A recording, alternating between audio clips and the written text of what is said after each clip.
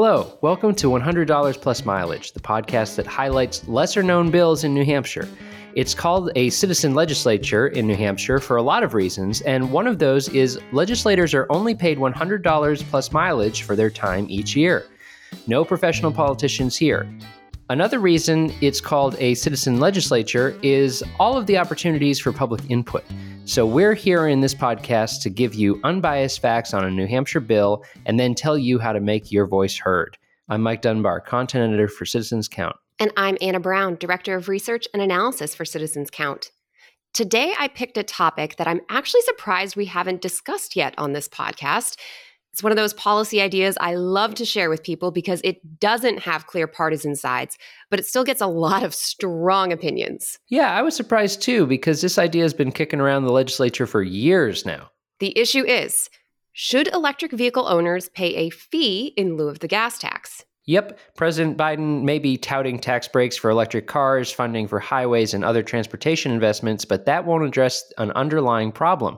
New Hampshire relies on the gas tax to fund its transportation infrastructure, and those dollars are slowly dwindling. Let's break that down because we all know gas prices have gone up along with the prices for eggs, airfares, and all sorts of other products. There are two big reasons gas tax revenue is going down. First, the gas tax is fixed at just over 22 cents per gallon rather than a percentage of the price.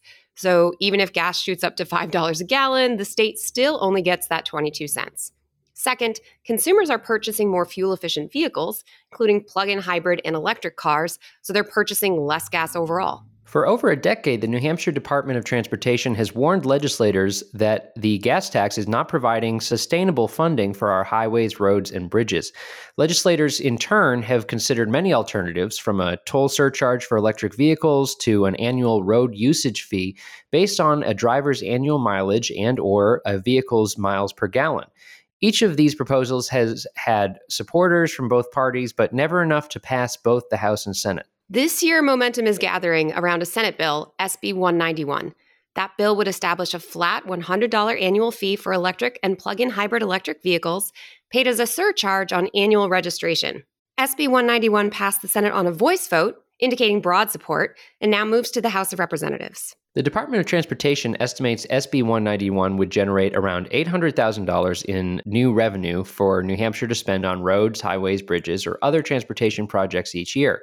To put that number in context, budget writers expect the gas tax to generate around $125 million a year over the next couple of years. So not nothing, but also we're not about to revolutionize our road funding system here. Not yet, anyway, but if everyone transitions to electric vehicles in the long term, the revenue would grow. Supporters of SB 191 argue the bill will benefit all New Hampshire drivers by providing this new, more sustainable funding source for roads. At the public hearing for SB 191, many speakers argued that it's time for electric vehicle owners to pay their quote-unquote fair share of road maintenance since they don't contribute through the gas tax. SB 191 also says the Department of Transportation could spend up to 20% of the revenue from this new fee on electric vehicle service equipment. That's important because New Hampshire has far fewer electric vehicle charging stations than neighboring Maine, Massachusetts, and Vermont. So if you own an electric car, you probably don't want to pay $100 extra a year. I mean, who does? But you'd help yourself out next time you're looking for a charging station on your way to the mountains. Let's remember, though, that the New Hampshire Department of Transportation is already expecting a large chunk of change from the federal government over the next few years, including millions for electric vehicle service equipment in particular. While SB 191 sailed through the New Hampshire Senate, there may be skeptics in the House of Representatives. Some Democrats have opposed similar proposals in the past because they don't want to discourage electric vehicle purchases with a new fee. Republicans have also voted against similar bills because they are skeptical of any new taxes or fees. They argue once you open a door to a new tax, you don't know how far it may go. The next step for SB 191 is a public hearing in the House of Representatives. The date is not yet set as of this recording, but you can get your testimony or email ready or go ahead and reach out to your legislators.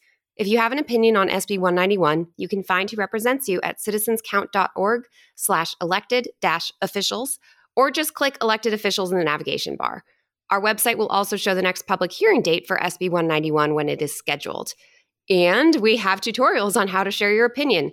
Check out citizenscount.org/how-2 or just click Advocacy Toolkit in our navigation bar. All right, shameless plugs aside, that brings us to our usual closing segment only in New Hampshire. Anna, what have you got for us? This was a really interesting deep dive for me. And I will admit, maybe it wasn't only New Hampshire because I didn't research other states, but for several decades in our state's very early history, so starting in the 1700s, it was common practice for the town to collect taxes to pay a minister and for a church or other meeting house. And at first, the tax dollars went by default to Congregationalism, basically the Puritan faith. And then eventually each town select board was able to choose the denomination that would get its tax dollars, for example, Baptist maybe. An individual could file for an exemption if they could prove they were supporting some other minister in a different denomination, but that didn't always fly, and there wasn't an option to simply not pay for a religion. So that changed significantly in 1819 when the state passed a law ending this religious tax. Towns could still vote to collect local taxes for their meeting houses, however, and the law grandfathered in tax support for existing ministers until they retired. So I have every now and then seen strange references in our law talking about these sorts of taxes, and I was very confused because I was like, were churches able to levy taxes?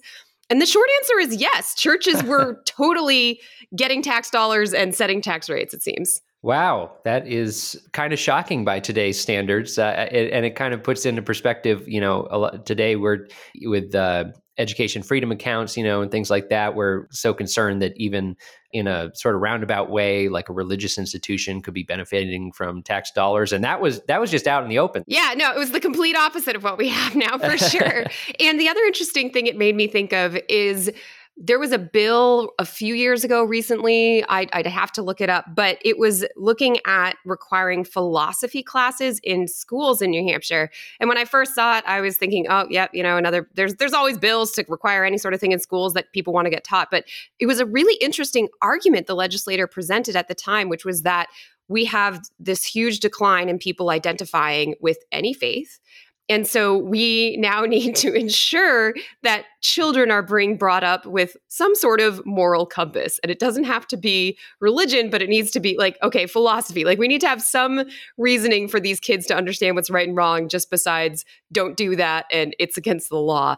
So yeah, I think that was maybe I'd have to go back and ask some of the colonists, but maybe that was partly why they were fine with their tax dollars going to pay for a minister, because they were like, well, we need to have an ethical society and can't just have, people running around doing something or not doing something for no reason. So yeah, I mean, it definitely is one of those existential questions about how do we craft a good society as a team? Truly. Because sometimes it feels like we fail. Well, that's what we're here to talk about at Citizens Count and $100 plus mileage. But that wraps this episode up.